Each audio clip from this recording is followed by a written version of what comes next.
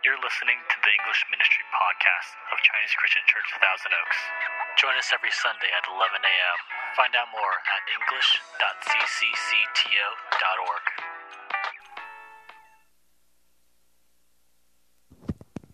Hello?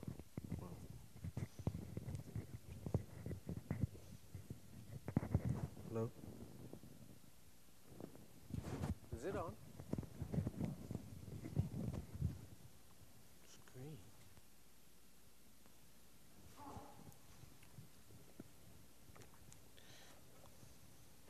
Good morning. You guys can hear me now? Good. All right, because I have a very low voice, so I need this. Thank you for the introduction, Peter. I think it's a mutual support for accountability partners. I think everyone probably should have a good, close Christian friend that you guys can confide in and pray for one another. It's very beneficial. More than at least on the spiritual side, people that may not know the Lord. I did have slides, but it's not working. So I'm going to go ahead and talk about chapter 24 and 25. I think you all have that in your bulletin. I really do want to focus on Paul's defense. So as we go along on the teaching, I will be really focused on what he has to say. I do want to provide a background to today's sermon. Paul's trial before Felix and Festus. If you're familiar with those chapters and the previous chapters before that, to put it in context, Paul was put into prison. He's being charged by the Jewish people, the religious leaders. Likelihood is that it's part of the Sanhedrin, which is the religious body of rulers. Not the Great Sanhedrin. The Great Sanhedrin is a larger body. So you have like a two-cameral, like a two-level religious political system. And the Sanhedrin was divided into 5 districts. Ananias is likely the high priest of one of the districts.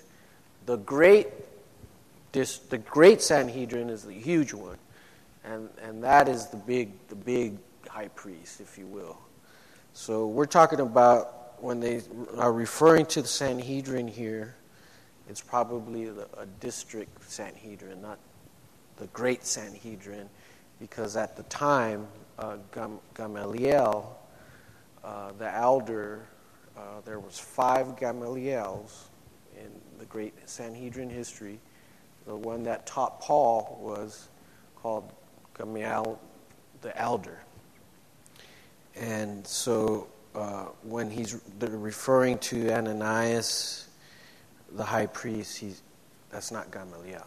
So he's probably the district Sanhedrin. Probably the most important date in Protestant history is October 31st, 1517. Does anyone know what happened October 31st, 1517? Any historians out here? That's the day Martin Luther posted his 95 Theses on Castle Church in Wittenberg. It's still commemorated every year among the older Reformed denominations. The Sunday before October 31st, or Reformation Day, is called Reformation Sunday. I'm not sure if this church does Reformation Sunday.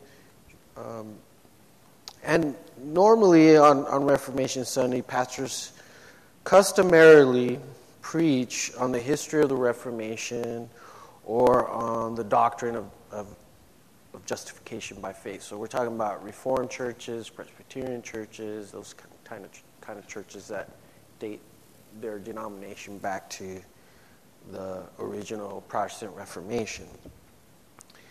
And most of you know that the Roman Catholic Church condemned Martin Luther to death for heresy. Back in those days, you could die for having the wrong religious Christian view. Not sure if you all realize that or know that. Some of the young people may or may not know. His life was spared only because the Prince of Saxony protected him. And I'm not sure if they're still showing an exhibit at the Los Angeles County Museum of Art, but they have a portrait of the Prince of Saxony right now in the Los Angeles County Museum of Art. And some of his armor and things like that, painting of his castle. So he's the one that protected Martin Luther from being burned at the stake from the Catholic Church. And we have history to show that this is true. To segue on a large scale, persecution followed this edict, if you will, or this condemnation by the Pope and the Charles V, I believe, who was the Holy Roman Emperor at the time of Luther. Things like the St. Bartholomew Days Massacre. That's a really key period because a bunch of Christians were massacred on the Louvre. That's where the Museum of Paris is, the Louvre. If you've seen pictures or been there on the courtyard, thousands of French Protestants were killed on that ground where we go if we ever get a chance to travel and enter the Paris Museum to see the Mona Lisa. And those were called French Huguenots.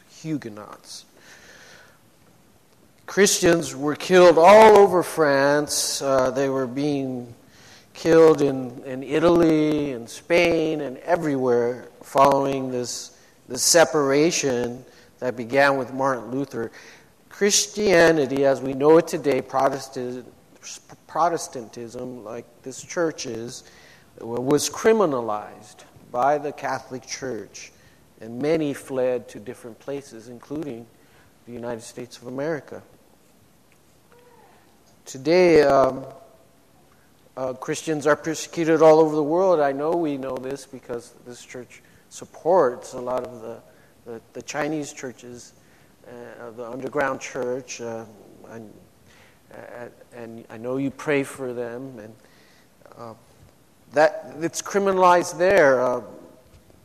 Criminalized because it might not be an official state-recognized, licensed, or what have you church. So it's illegal, right? It's not sanctioned by the state, or it's not approved by the state. It's not registered by the state. And that's happening in China. North Korea, 70,000 Christians are in prison. Not sure if you're familiar with that.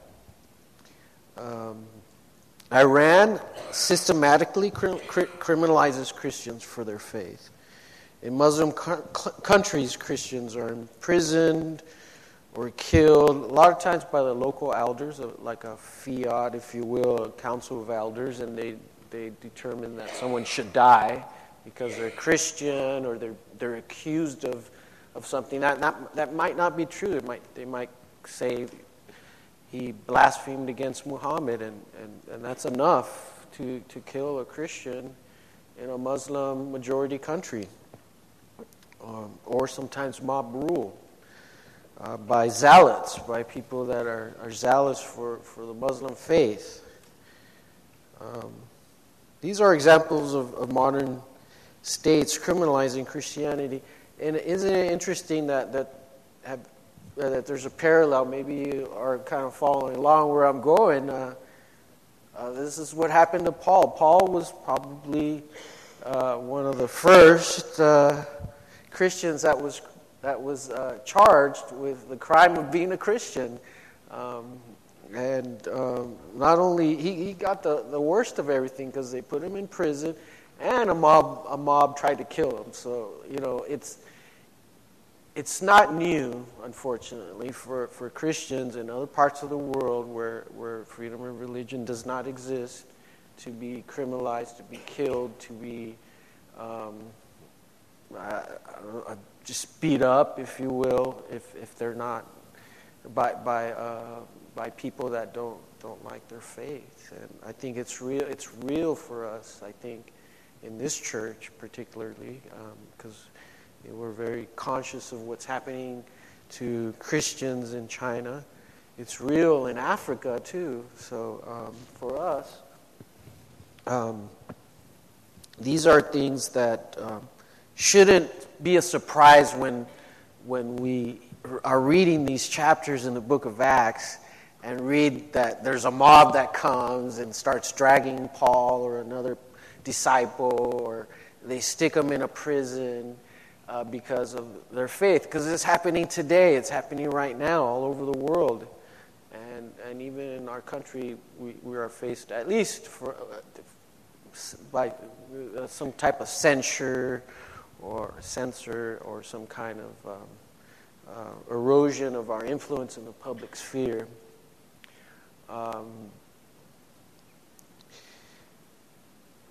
So as I talk about Paul, Paul is probably one of the most famous prisoners of his faith in Christian history. Martin Luther is probably a second. Maybe some of you all know some Christian history trivia. Could come up with some other ones. And for Paul, as I was studying this is really kind of like a history lesson. It's very difficult to spiritualize the book of Acts. You can't really get away with that. I mean, maybe the other epistles you can, but it's very challenging to spiritualize something that is based on facts, like the book of Acts' accounts are. And reading some background on Paul and historians of the first century, it's really interesting because people try to explain away the reason why Paul was put into prison. And some of them are valid, I would say. I mean, there's probably multiple reasons why they put him in prison. But let me give you some examples of what some of the secular historians say that Paul was put into prison and why Christians were persecuted in the first century. Some of them are saying that said that it was because Christianity was a private religion, and it led to the state, the Roman officials, local officials to be suspicious of their ceremonies.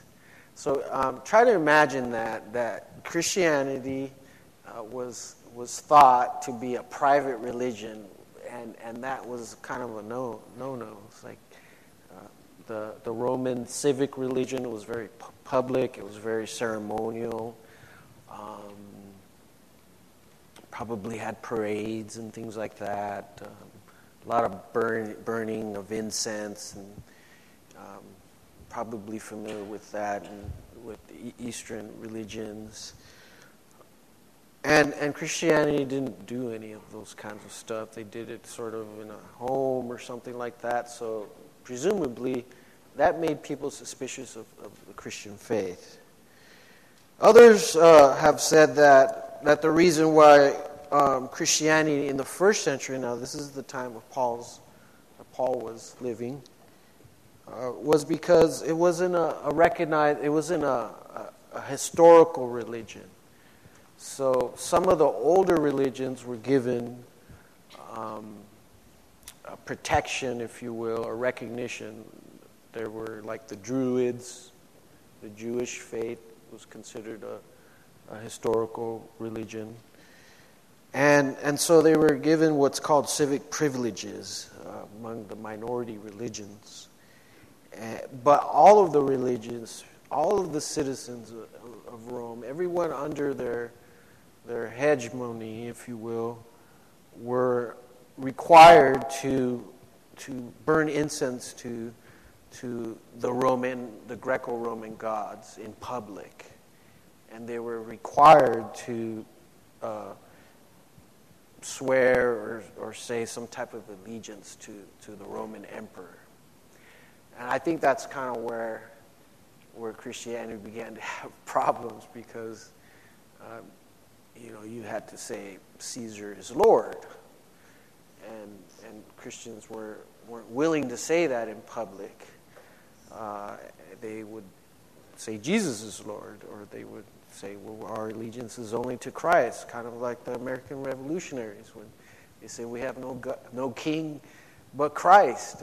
Those were words of dissidence, rebellious things. But I don't think that's the reason why. I ultimately don't think that fundamentally this is why the Romans ultimately began persecuting the Christians in the late 1st century all the way up to Constantine in the 300 BC era. I think that those could be some of the reasons. I think the reason is because of what Paul said. Paul said at the end of chapter 24, or in chapter 24 at the end of his defense, that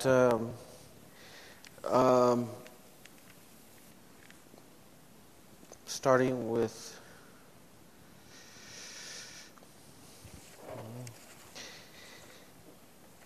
he says that other than this one thing that I cried out while standing among them, it is with respect to the resurrection of the dead that I am on trial before you this day. And I think a lot of the historians miss that. I think a lot of the historians can't factor that in. They don't understand the importance of the central message of Paul's preaching, of his ministry, his missionary journeys. They want to find other reasons other than that in history today. I honestly think that this is part of the work of the enemy, and the same people that are hostile towards the gospel of Christ. And it's not an ethnicity, it's not some religious differences. It's a spiritual opposition to hearing the gospel. And Paul was not going to compromise. His message was clear. He always referred to the resurrection and Jesus Christ as the only way of salvation. He mentions that in 1 Corinthians 2:22, that I determined to know nothing except Jesus Christ and Him crucified.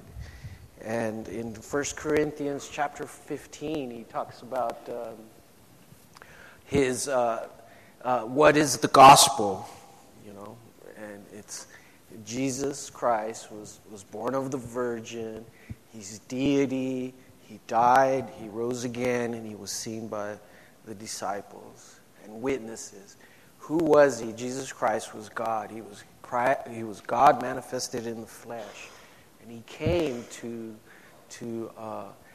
live under the law on our behalf and to give his life on behalf of us, like the sacrificial lamb in the Old Testament, for our sins, so that we don't have to spend eternity in hell for our own sins, that God vicariously suffered the sins of all the people that would put their faith in him. And that message is so simple on the one hand, fantastic to those that don't believe, a myth, one of many myths in the first century. But Paul says it is the power of God to those that are being saved. It's a scent of life. It's the power unto salvation. Why? Because something happens to those that put their faith in Jesus Christ for their eternal life. It transforms them. It makes them a new person. They are new creatures in Christ. We adopt a new nature. We can fight and resist sin. We're no longer under the bondage of our own habits, our own sinful ways. That we have a recourse. We have the power of God Himself dwelling in us, enabling us to live a holy and righteous life. And that's impossible for some people to conceive, to understand, or to accept. And I think that included the Jewish people, the Jewish rulers. It was the exact opposite of what they were teaching. They were preaching the law. They were preaching being good under certain circumstances, following certain rituals, following certain customs.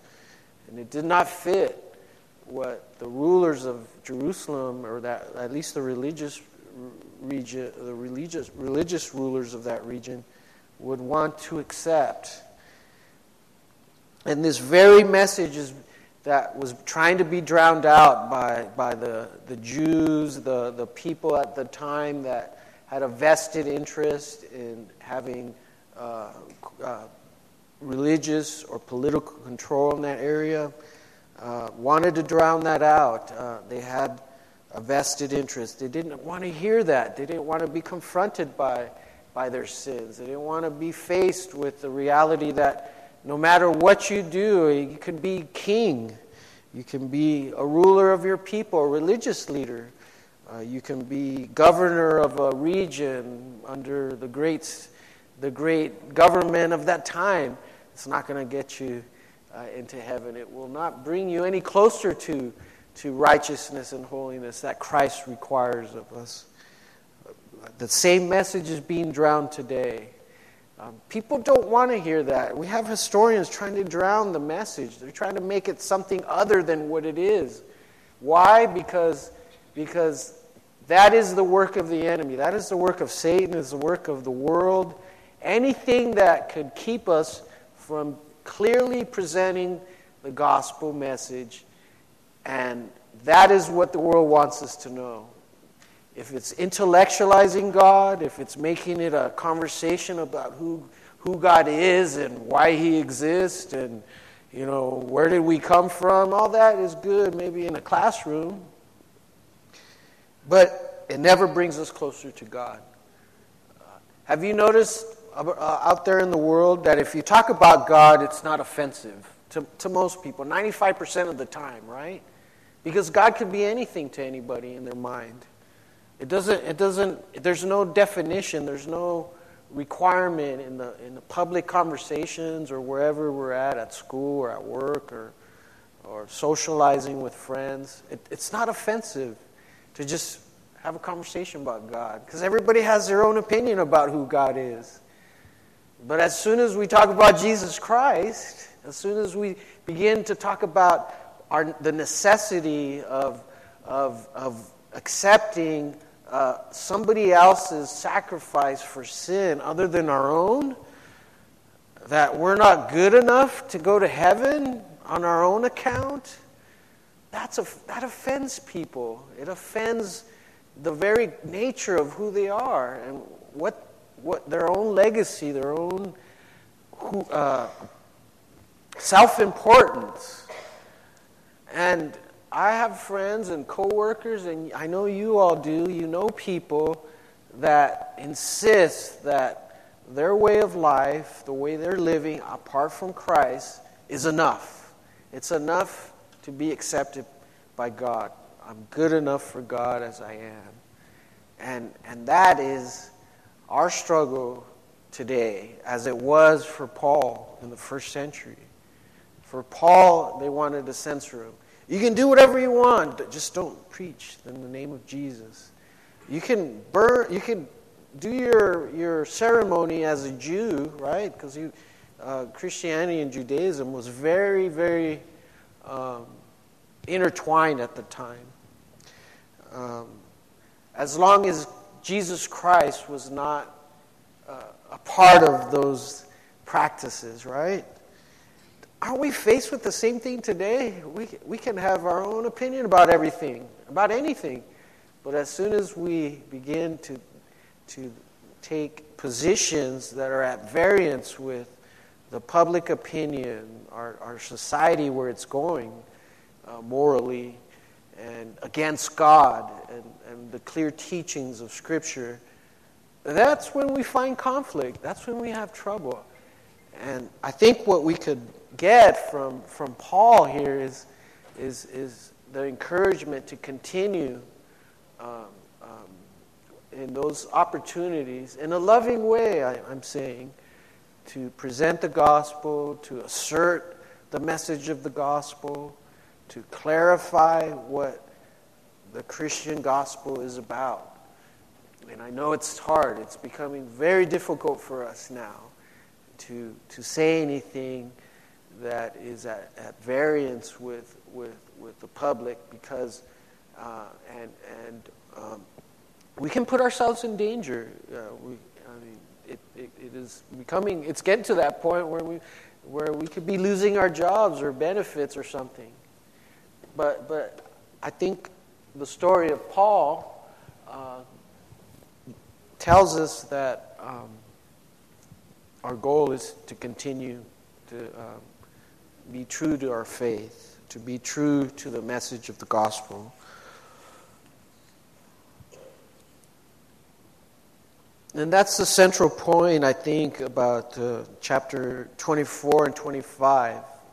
At least what Paul wanted to clarify to both Felix and to Festus, which is that I'm here because I'm appealing to I'm talking about the resurrection of the dead. That's what I'm on trial for. What does that mean? He's talking about that Jesus Christ rose from the dead, and that he fulfilled the prophecies of the Old Testament. That Jesus is both God and man, and the Lamb of God. It's probably was not fantastic to the Jews, because they were aware of those scriptures, but they obviously did not accept that message. And I see the hand of God as well. One of the fancy words that we use in seminary is the sovereignty of God. We talk about that a lot. And God being in control, ultimately, of everything. God has infinite knowledge. He's omniscient, right? So he does that. He does know everything, and He's in control of all things. So the purpose, I think, I see the hand of God even in this, and I know that in the previous chapter, God spoke to Paul, telling him that he was going to go to Rome. So in spite of the turmoil, the struggle, the personal setbacks, he probably was beaten many times in prison. The disparity of being locked up in jail, in a prison cell that was probably far worse than the conditions of at least a modern prison here. Maybe in other parts of the world, it's probably just as bad to be in a prison like Paul was. In spite of all those things, God had a purpose for him, and I see this thread where every person that he comes across, he has an opportunity to talk about Jesus, to talk about the message of the gospel, of the need to repent of our sins and accept Christ as our personal Savior. So it's a beautiful thread that in spite of all those struggles, the adversity that he faces, he did fulfill God's purpose that was revealed to him, and is found in chapter 23, I believe, that he's going to preach the gospel all the way up to Rome. And it should encourage us as well, because not all the time that we open our mouth and say what we believe about Christ turns out to be a good experience. I for one, haven't had always a great time and experience. People are hostile. It's a spiritual thing. Don't take it personally if someone gets really strong towards you, because even Paul in the book of Romans says that without Christ people are at enmity. Enmity is kind of an older word meaning like actively against the things of God. So, and that people, even their thoughts are against God.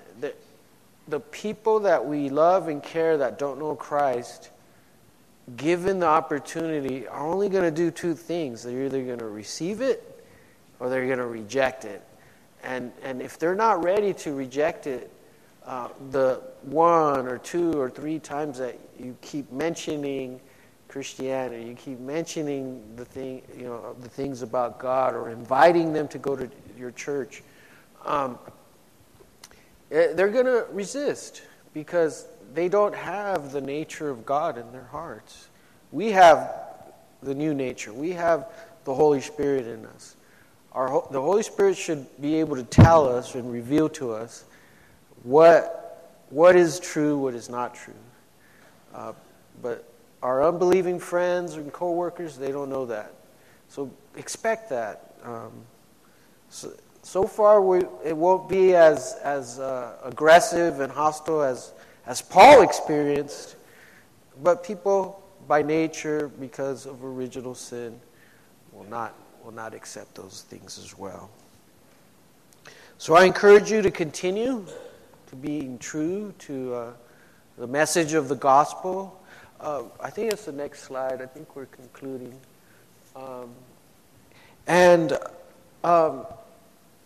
It's really, I think our instinct is to compromise some measure of the gospel truth. I understand that. We want to be agreeable. We want to be accepted by our peers. But that's not really what the end of life is supposed to be. That's not the end game when it comes to us as believers, as Christians.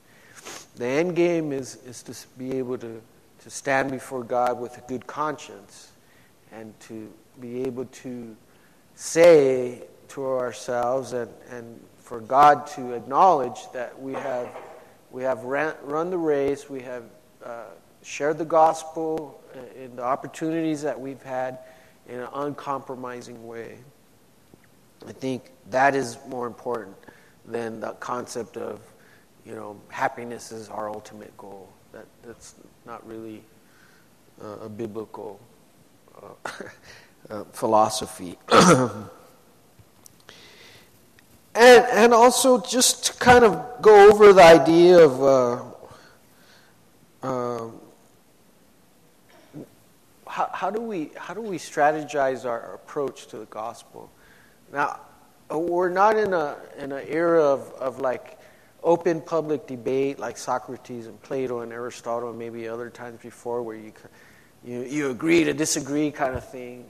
We're kind of moving into more of like everyone needs to agree on whatever the political or moral opinions of society is now. So how do we shift gears from more of like a frontal assault to more of like a strategic approach, where we still do not compromise the message of the gospel when we have those opportunities in our areas of influence: home, school, work, neighborhood, personal friends, and how do we do that? That's kind of a challenge that I want to throw out there. There's ways that we could do it without it being so dramatic, a dramatic conflict, right? And how do we increase that in a loving way? We have to do that actively, I think, when we're sharing the gospel, when we're presenting the gospel to people. Obviously, Paul was very zealous for sharing the gospel. I mean, it was everything for him. And I hope that we can love sharing the gospel too. So that is my encouragement to you all, and thank you for having me share this message of Paul going to prison. Thank you, Lord, for this opportunity. Thank you for the lessons that we have learned about Paul and how he can consistently share the gospel, Lord, in spite of his life, and a threat to his life, the conditions of his life.